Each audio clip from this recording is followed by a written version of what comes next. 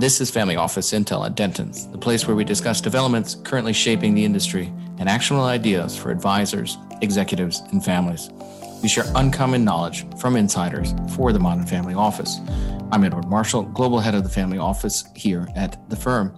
The following is a conversation with Henry Brandt-Giessen. Henry is a partner in our Auckland office and heads up Dentons New Zealand's private wealth team. He's an expert in helping individuals and families secure their assets, dealing with disputes, supporting succession planning, and managing fiduciary risk. His practice focuses on advising family offices, high net worth individuals, athletes, entrepreneurs, and he's also an expert advisor to migrants to and investors in New Zealand, helps them buy assets such as land and businesses. He's a graduate of the University of Canterbury and the Alliance Manchester Business School. Our other guest today is Melinda Lehman. Melinda is the investment market manager for North America for Immigration New Zealand. So she works for the New Zealand government in the Ministry of Business Innovation and Employment.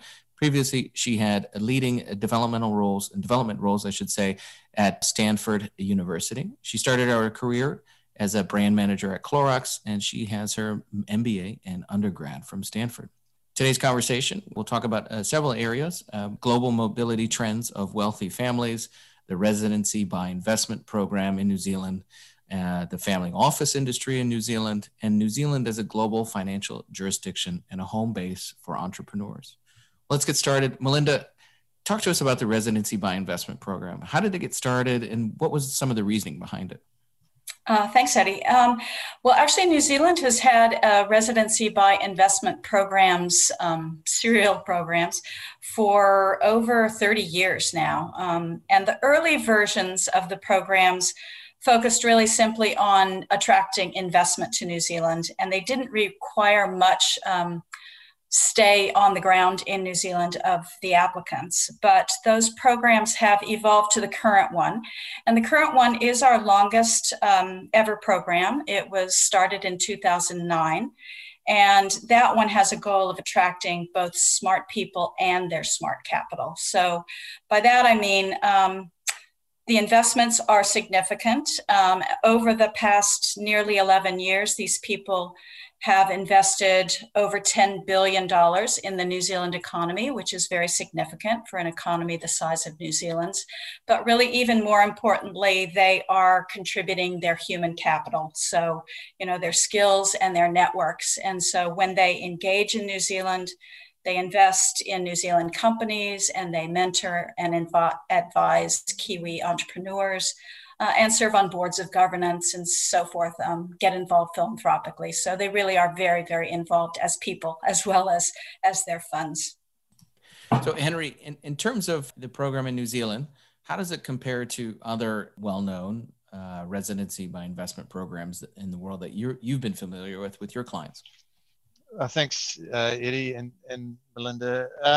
Look, I suppose there's two types of programs that I'm aware of in the world which facilitate capital and people moving into other countries. And those are generally divided into two categories. One is sort of citizenship by investment programs, by which an applicant can make an investment in a particular country and meet a whole bunch of other criteria, and then get the opportunity to become a citizen in fairly short order and in a fairly expedited manner. And those programs are, in my experience, generally offered by smaller jurisdictions, often developing rather than developed countries. And they're a really important part of the economy of those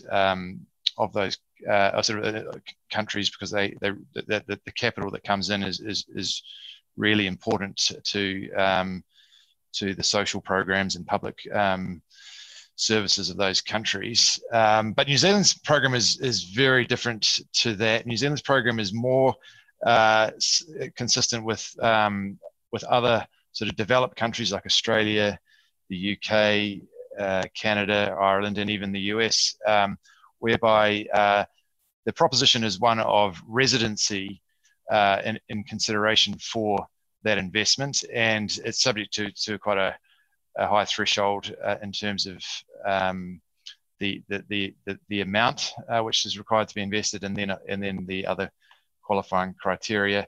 And it's really intended, I suppose, not necessarily to support existing public services or social services, but really just to enhance the business community, and I think really facilitate capital and skills and networks into New Zealand to really drive innovation and grow businesses. So I'd say if we're to do a straight comparison, then it's quite a similar regime to that which is offered by Australia, Canada, Ireland. And as you know, Eddie, within the Dentons Network, we have offices in those jurisdictions as well as so many others. And in each of them, there will almost certainly be some form of program which will be designed to encourage capital and human movement into those countries.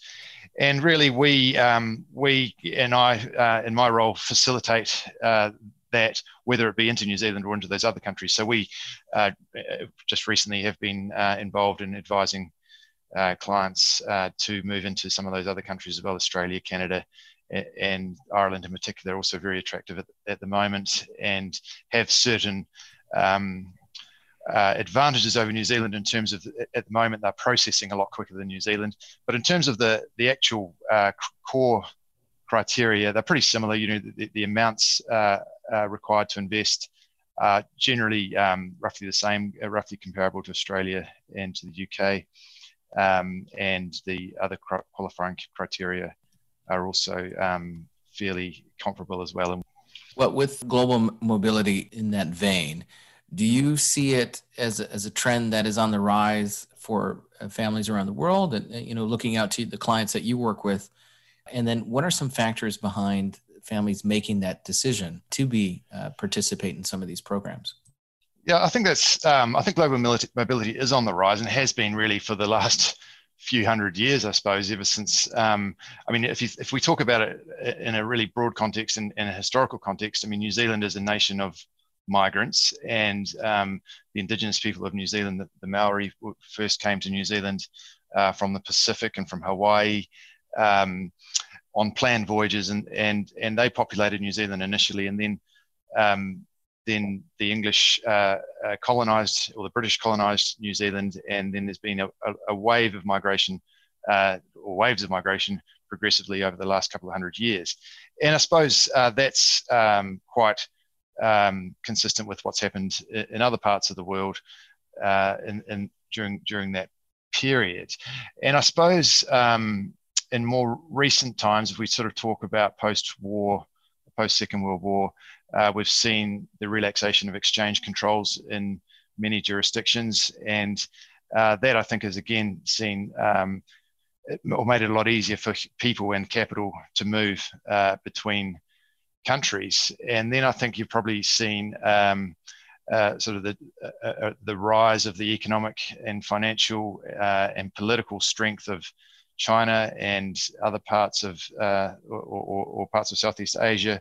And so again, we've seen a lot of global mobility to and from those areas, and so that I think is just an inevitable consequence of globalization, which of course, as we all know, has really escalated in the last 20 or 30 years. So as a consequence of that, I suppose New Zealand by default has become a lot more connected and closer to the rest of the world than it's ever been in its history. And that's, I suppose, one of the interesting things about New Zealand is its greatest weakness has always been its distancy, the tyranny of distance from markets and from centers of power. And I guess that's always held us back. But I suppose with globalization and technology, that those hurdles or those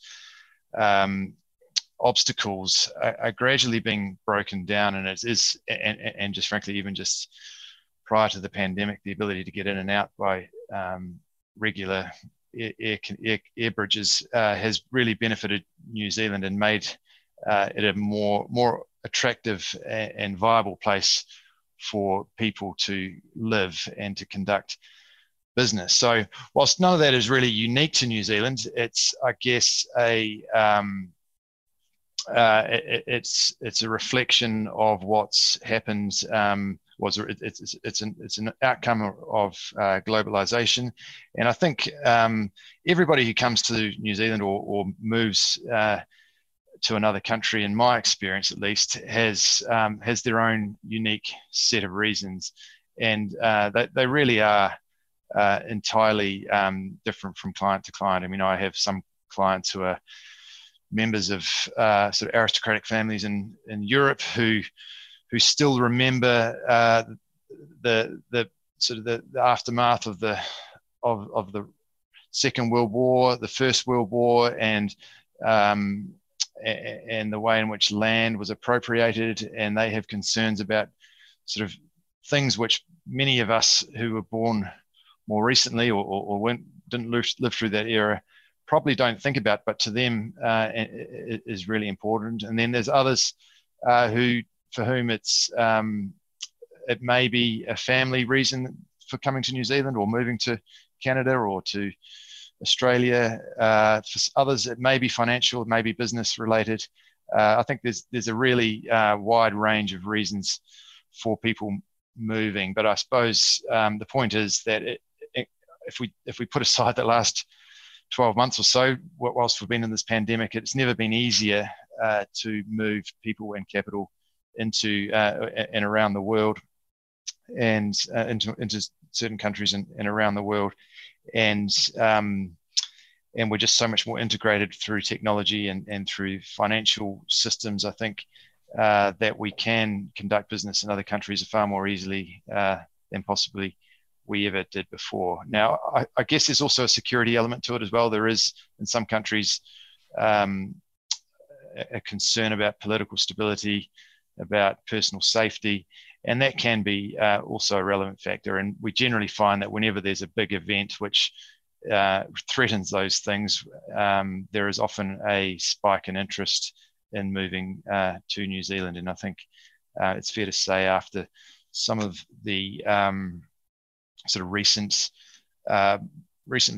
sort of significant events like the decision from Great Britain to leave the EU and the election of Trump in 2016, there were big spikes in interest to move to New Zealand, as I'm sure there were to other countries. And similarly, I think the pandemic has increased that interest as well.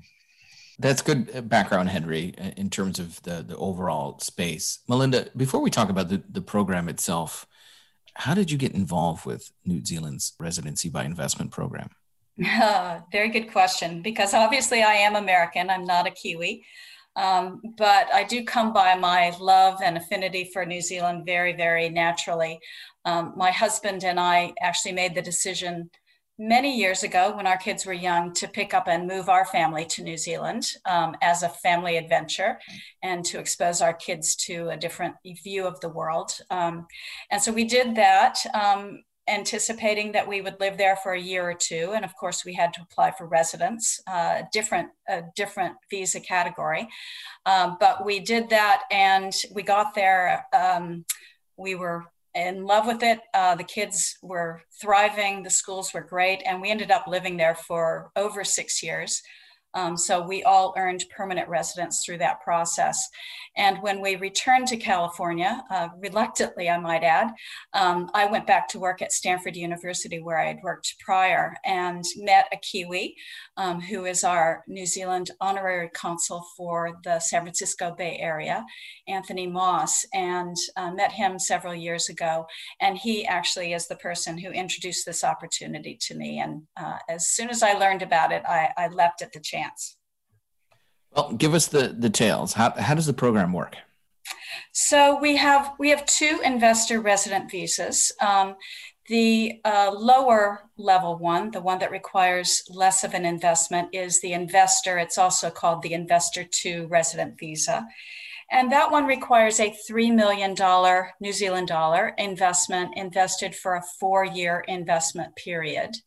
That visa is a points-based visa, and it has an age limit of 65 years for the principal applicant, and then also requires English language ability, at least 3 years of qualifying business experience, as well as the minimum $3 million investment.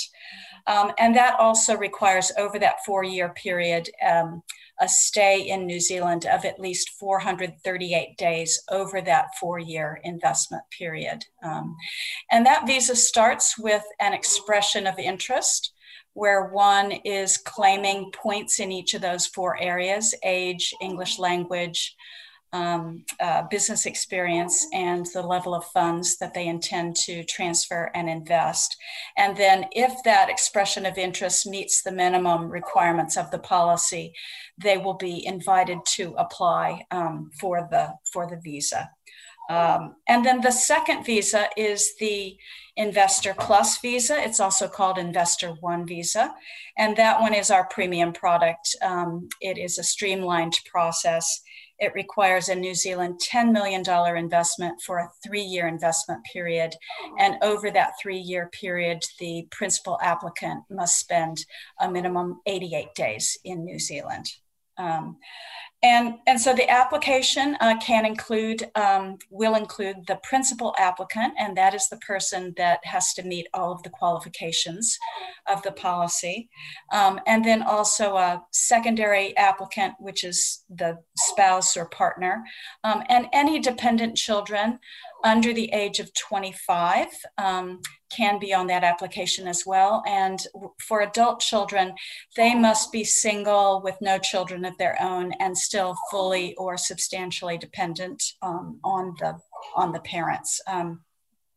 So at the end of the investment periods, the 3 or 4 year investment period, all of the people on the application, assuming that they have fulfilled all the requirements, will receive New Zealand permanent residence visas. And I will say New Zealand permanent residence is unique in that once you earn it, you have it for life, which is a real gift. And you don't need to spend a certain number of days every year or to renew the visa, periodically to maintain it. In terms of the investments that you can make in the program, what do they look like? Or what are the criteria of those particular investments? Yep. So the basic requirements are that they be, capable of a commercial return in normal circumstances, that they be invested in New Zealand and in New Zealand currency, that they have the potential to contribute to New Zealand's economy, and also that they not be for personal use for the investor. But the range of acceptable investments is really quite broad. It ranges from government or corporate bonds at the more conservative end of the spectrum through the full spectrum, equities, public equities, private equity, either done in a direct or an active way. And also some real estate investments are acceptable, for instance, commercial property or residential new build development, again, not for one's own use, but as an investment.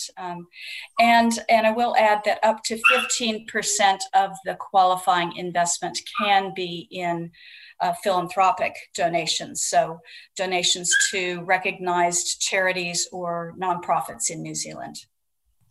Henry, in terms of the reasoning behind a decision like this, is it more of a tax play, or is it a lifestyle play, or is it a mixture of both? I mean, especially when you're thinking about families that might live in a or come from a country where they've got laws on worldwide income taxation. What have you seen from your perspective on that decision-making process? Yeah, look, I've acted for dozens upon dozens of applicants and then spoken to as many other potential clients who have considered the program. And I've never met a single applicant, so anyone who's actually gone through the process who's ever done it for tax reasons. It's almost always a lifestyle play. I think for anyone who I've spoken to or who's considering the program that's doing or is considering it for solely for tax reasons, I think a place like Monaco or Malta is probably a better option.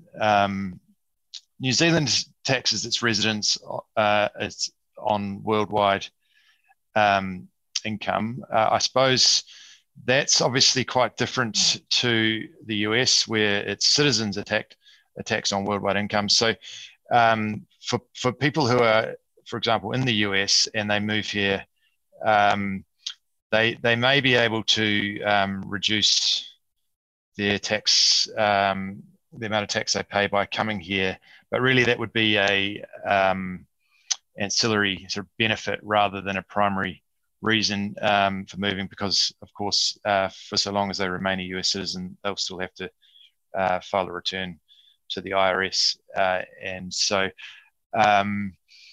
there's really New Zealand isn't really in the game of tax competition or providing arbitrage opportunities, but I suppose indirectly and by default, sometimes people do achieve some benefits from a tax perspective, because oftentimes they come from jurisdictions like the UK where there is inheritance tax, or they come from, for example, I was just speaking to someone yesterday from Argentina which is about to levy a very significant wealth tax, and so in some cases, if that is something that is undesirable for the applicant, then by moving to New Zealand, there may be some benefits, because for now at least, we have a relatively benign fiscal environment in the sense that our income tax rates are relatively high. The top tax rate is 33% currently, but it will go up to 39% shortly. But there is no inheritance tax, there's no wealth tax, there's no estate duty, there's no general capital gains tax either. So that can be attractive to entrepreneurs. But as we know, in this globalized and connected world, and particularly with the Common Reporting Standard and the and FATCA, to which New Zealand is fully signed up to, financial institutions do now exchange information about their foreign account holders to the New Zealand Revenue Authority, which then automatically exchanges that information with the revenue authorities in other countries with which those account holders have connections. So I would say that generally it's always a lifestyle play, and or there may be some sort of family connection rather than a tax being a major driver. Melinda, we've been talking about a lot about residency. What about citizenship? Can somebody in this program ever become a New Zealand citizen? Yes, absolutely they can. As Henry made the really important comment earlier that these investor visas lead towards permanent resident visas, residence, not citizenship. If one does want to become a New Zealand citizen, after they have received their permanent residence visas and are living in New Zealand, after living another 5 years in New Zealand with their permanent residence visas and spending, I believe it's a minimum of 240 days per year in each of those 5 years in New Zealand on the ground, they can apply for New Zealand citizenship. And that is not through Immigration New Zealand, it's through the Department for Internal Affairs. And I understand it's a pretty straightforward process from there. In terms of the countries that are coming to New Zealand as part of this program, is there sort of a top 5 or top 10 that you keep track of as part of your work at the ministry? Yeah, well, it's interesting. Over time, we've seen, especially with the current visa policy, since 2009, the lion's share of the people applying for and being approved for these visas are coming from China, and including Hong Kong. So I believe it's certainly over 50% of the approved applications since that period have been from China and Hong Kong. But the US is, I believe, second, and the UK and Europe is they probably take turns as second and third in the number of applications. Notably, we have seen a huge uptick of interest from the United States since March of 2020 for the reasons that Henry just talked about. And so there are a lot of American applications in the queue right now. Henry, going back to evaluation in this program, I can imagine there's some significant risk management processes that the government has to put in there to ensure that the applicants that are part of it are coming there for the right reasons and they're not doing it for any nefarious reasons. What types of measures are in place to make sure that the I's get dotted and the T's get crossed there? It's a good question, Eddie, and a really important part of the program. I mean, the integrity of the program is just of such importance to all of us that work with applicants and with the government, obviously, that provides this pathway. And the criteria for proving source of wealth is very stringent. And the other criteria for just proving good character, again, is also very stringent. And if I talk to those separately, if I may, obviously this requires a transfer of capital to New Zealand, and a significant amount as well, 3 million or 10 million, but in many cases it's much more than that actually is moved to and invested in New Zealand. And at the time of making the application, the applicant must nominate assets that he or she will liquidate and move to New Zealand through the banking system. And so, for example, an applicant in the US may have a portfolio with a US bank, and so that applicant will need to evidence how he or she earned that wealth, and that will usually require a summary and some verification of that person's business history, evidence of a liquidity event, for example, or evidence of the aggregation of wealth through salaried employment, or possibly evidence of inheritance, and that requires quite a lot of paperwork. It requires evidence adduced from sort of third-party financial institutions or attorneys or others who can verify the veracity of the evidence that's being presented. It's also important to evidence that wealth is solely owned by the applicant and or his or her spouse, and it's not the pool. It's not the consequence of a bunch of people pooling their assets to try and move it to New Zealand. And then what happens? That very same wealth that's nominated in the application must be liquidated and transferred through the traditional banking system. You can't nominate some assets and then just prior to moving the funds use some other assets from somewhere else which haven't been verified in the way I described. It's quite common for us to make applications with extensive information and documentation to support the source of wealth, and for further questions to be asked by the case officer, and we so people do need to be prepared for further questions. I had a case a few years ago with a UK applicant where they required evidence of a liquidity event that happened about 16 years prior to the application. So it is something that the case officers take very seriously. And I suppose the next part of that is just evidencing the good character of the applicant, and so making sure that they have a have a clean criminal record, and that's verified by procurement of criminal or police reports in the country in which they live and any other countries in which they've lived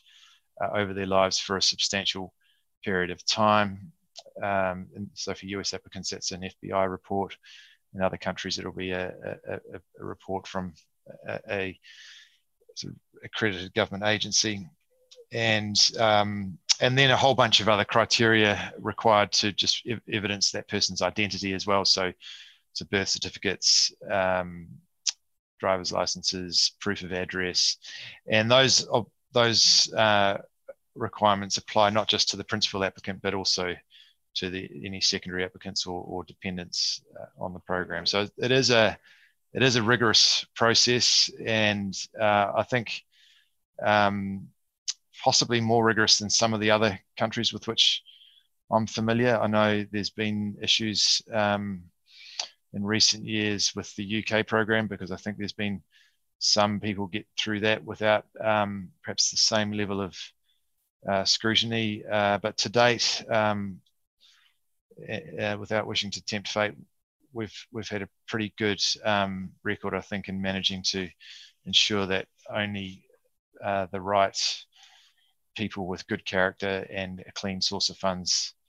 Henry, let's shift gears a little bit and talk about the family office climate in the ecosystem in New Zealand. Certainly, there's been a lot of buzz recently about regional family office hubs like Singapore attracting some very large and very public names from family offices coming there and either moving their operations offshore or setting up a satellite operation in your part of the world. How are you seeing this? Is this a trend? Is this a homegrown effort? Where are you seeing this, even with some of your neighbors in Australia? Yeah, it is interesting. I think it's it's fair to say that there's not a lot of incentive, I think, for a family office to move their whole operations to New Zealand, unless, of course, the principal has decided to do exactly that for lifestyle reasons.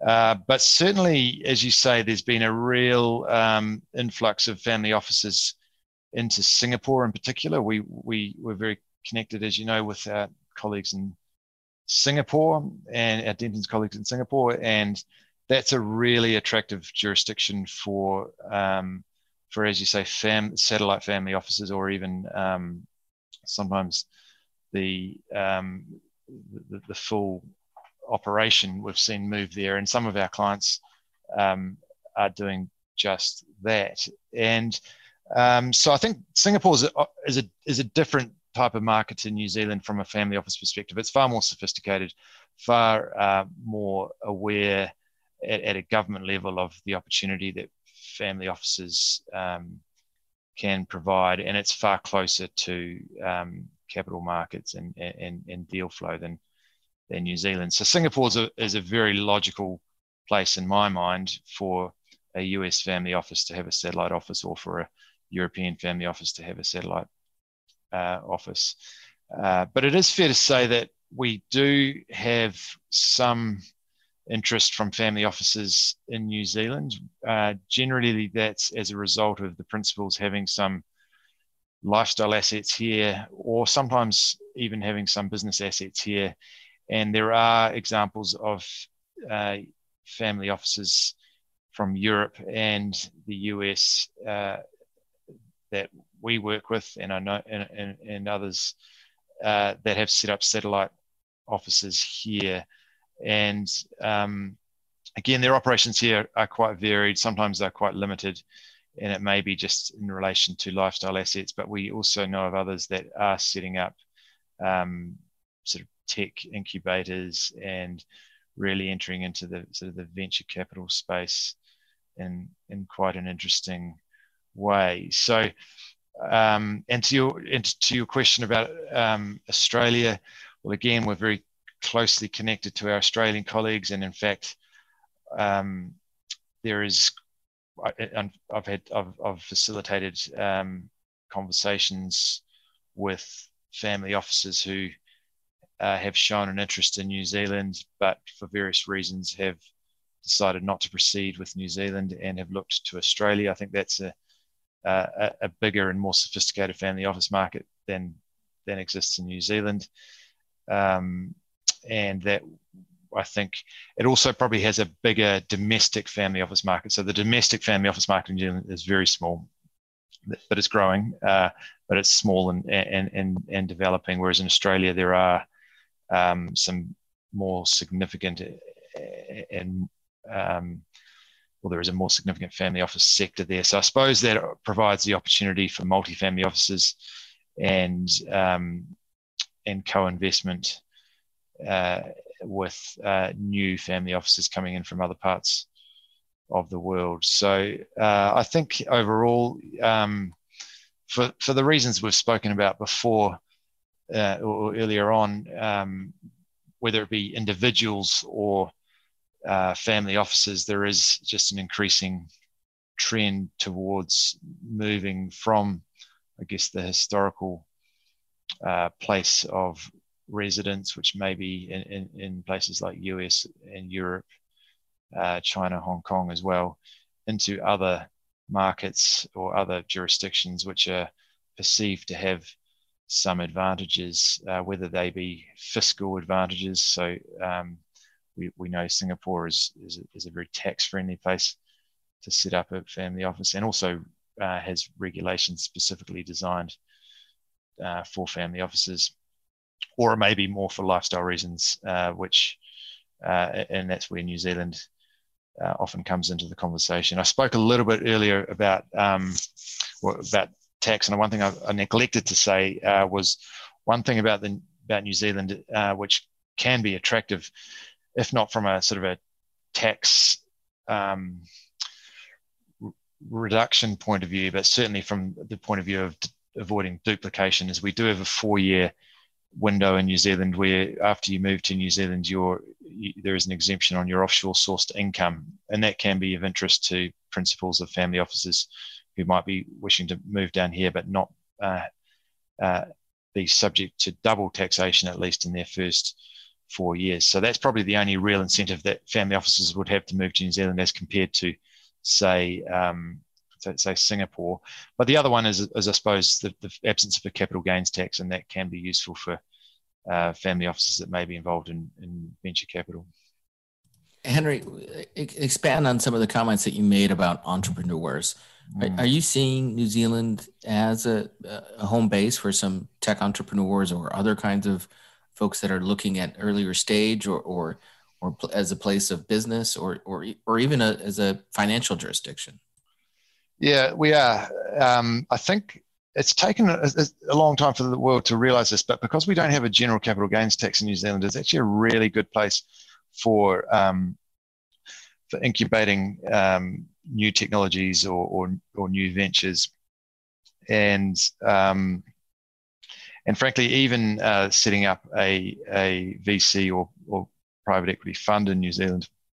In my view, there's actually some really significant advantages to doing that, and we are seeing that happening. I advise several VCs who are either in the New Zealand investment program or are considering entering into it, or frankly actually don't intend to live here but just see it as a really interesting jurisdiction for setting up a VC fund and building it out here, trialing technology here in a relatively small market before launching it globally. So we are seeing I personally am seeing quite a lot more interest in New Zealand from VCs. There's some interest in the sector here, the VC sector here, which is and has always been fairly capital constrained, but full of great ideas and innovations and people. So seeing a lot more of that, and also we're seeing quite a few Kiwis coming home. So since the pandemic started, a lot of Kiwis who've generally always had to go to the US or go to Europe in order to raise capital and launch products. A lot of them are coming home with new ideas and some capital, and working from New Zealand, trialing products in New Zealand, raising capital here, deploying capital here. So we're seeing a lot more of that. So I think absolutely the private equity and VC space in New Zealand is quite interesting and evolving quite rapidly. From the perspective of a global financial center, I think we're always going to be a little bit far from the major markets to ever be a big player in that space. But what I would say, there is a role, I think, for New Zealand as a global or an offshore or a midshore financial center, in the sense that there are some back office functions that can be performed here, such as fund administration, reporting, pricing on markets. And I do have clients who do exactly that, where they trade or they deal with fund managers who are trading on the Chicago Mercantile Exchange, for example, because that exchange that closes just as we open. We can then, administrators here can then price assets and report them before, for example, Hong Kong opens up. So there are some back office administrative functions which I think can be performed here, which I think it has more potential than many people in New Zealand realize, or around the world realize. Before we wrap up here, I'd like to ask both of you, in terms of your respective experience working with families over there and with the residents by investment programs, like, what do you know now, and what do you wish you had known back when you got started in your respective fields? So Melinda, let's start with you. It's taken me some time. I've been in this role about 4 years. It's taken me some time to really connect and network with the full private sector that's involved in this space in New Zealand. I happily met Henry, I think, on my first trip to New Zealand, which was great. And Henry's been a wonderful partner in this. And, I can best help the folks that I'm talking to by connecting them in with the private sector, who can help them through the visa application process and the investment process, et cetera, and to just help them really connect into New Zealand as quickly as possible. So building out that network has been really important to me, and I rely on, colleagues like Henry to help me do that. So Henry, your lesson learned. Yeah, look, I'm not so sure if it's a hard lesson learned or not, but I think I really endorse what Melinda says there. This is not about selling residency. This is not about selling New Zealand.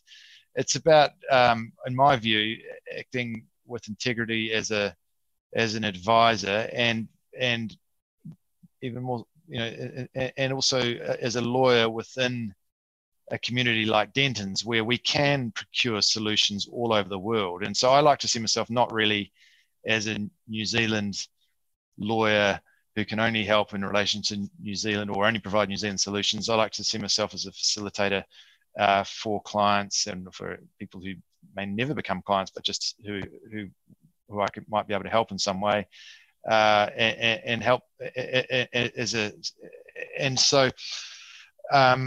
I guess for me, it's just about building that network, as Melinda says, whether it be within New Zealand or within Denton's or otherwise, acting in a really open architecture way with integrity, and just helping clients to find solutions. And if there's a long-term relationship that I can have with that client from that interaction, then great. But if I can just point someone in the right direction and help them in some way, then that's also fine for me. So I think it's really important. No one in New Zealand has all the solutions, or no one that I am aware of anyway has all the solutions. So we work in really open architecture with people like Melinda, who are there on the ground in the US, for example, and then also on the ground here in New Zealand with a range of asset managers, even other lawyers for that matter, and tax advisors, accountants, banks. There's a whole bunch of people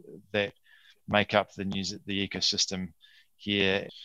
I just encourage anyone that's interested in coming through the system or learning more about it, just reach out. We'll tell you straight whether this is right or whether we think this is right for you. And if it's not, then we can quite easily and we have frequently made introductions to our colleagues in Australia and to Canada and to Ireland and in other parts of the world, because they all have really good programs as well. So it's really important to get people that are experts in this area, because it is quite specialized and there's not that many of us that do it. So I suppose whether you use us or whether you use somebody else, another law firm, just make sure that they've done this regularly before, and they've got good relationships with people like Melinda who really are so valuable, because they offer that really independent perspective and a government perspective, I think, which is really important. Thank you, Melinda and Henry, for joining today. And thanks to all of you for listening in today. And if you'd like to get in touch with our guests, or if you have any questions, do send us an email to familyoffice@dentons.com. If you enjoyed today's conversation or are so inclined, subscribe to the channel, review us on Apple Podcasts, follow us on Spotify, or keep in touch with us wherever you prefer to listen to podcasts. And as always, sharing this episode is very much appreciated and probably the best way you can show your support. To sign up for our newsletters and learn more about our solutions and research in the family office space, do check out our website. That's dentons.com/family office. Well, that's it. Bye, everyone.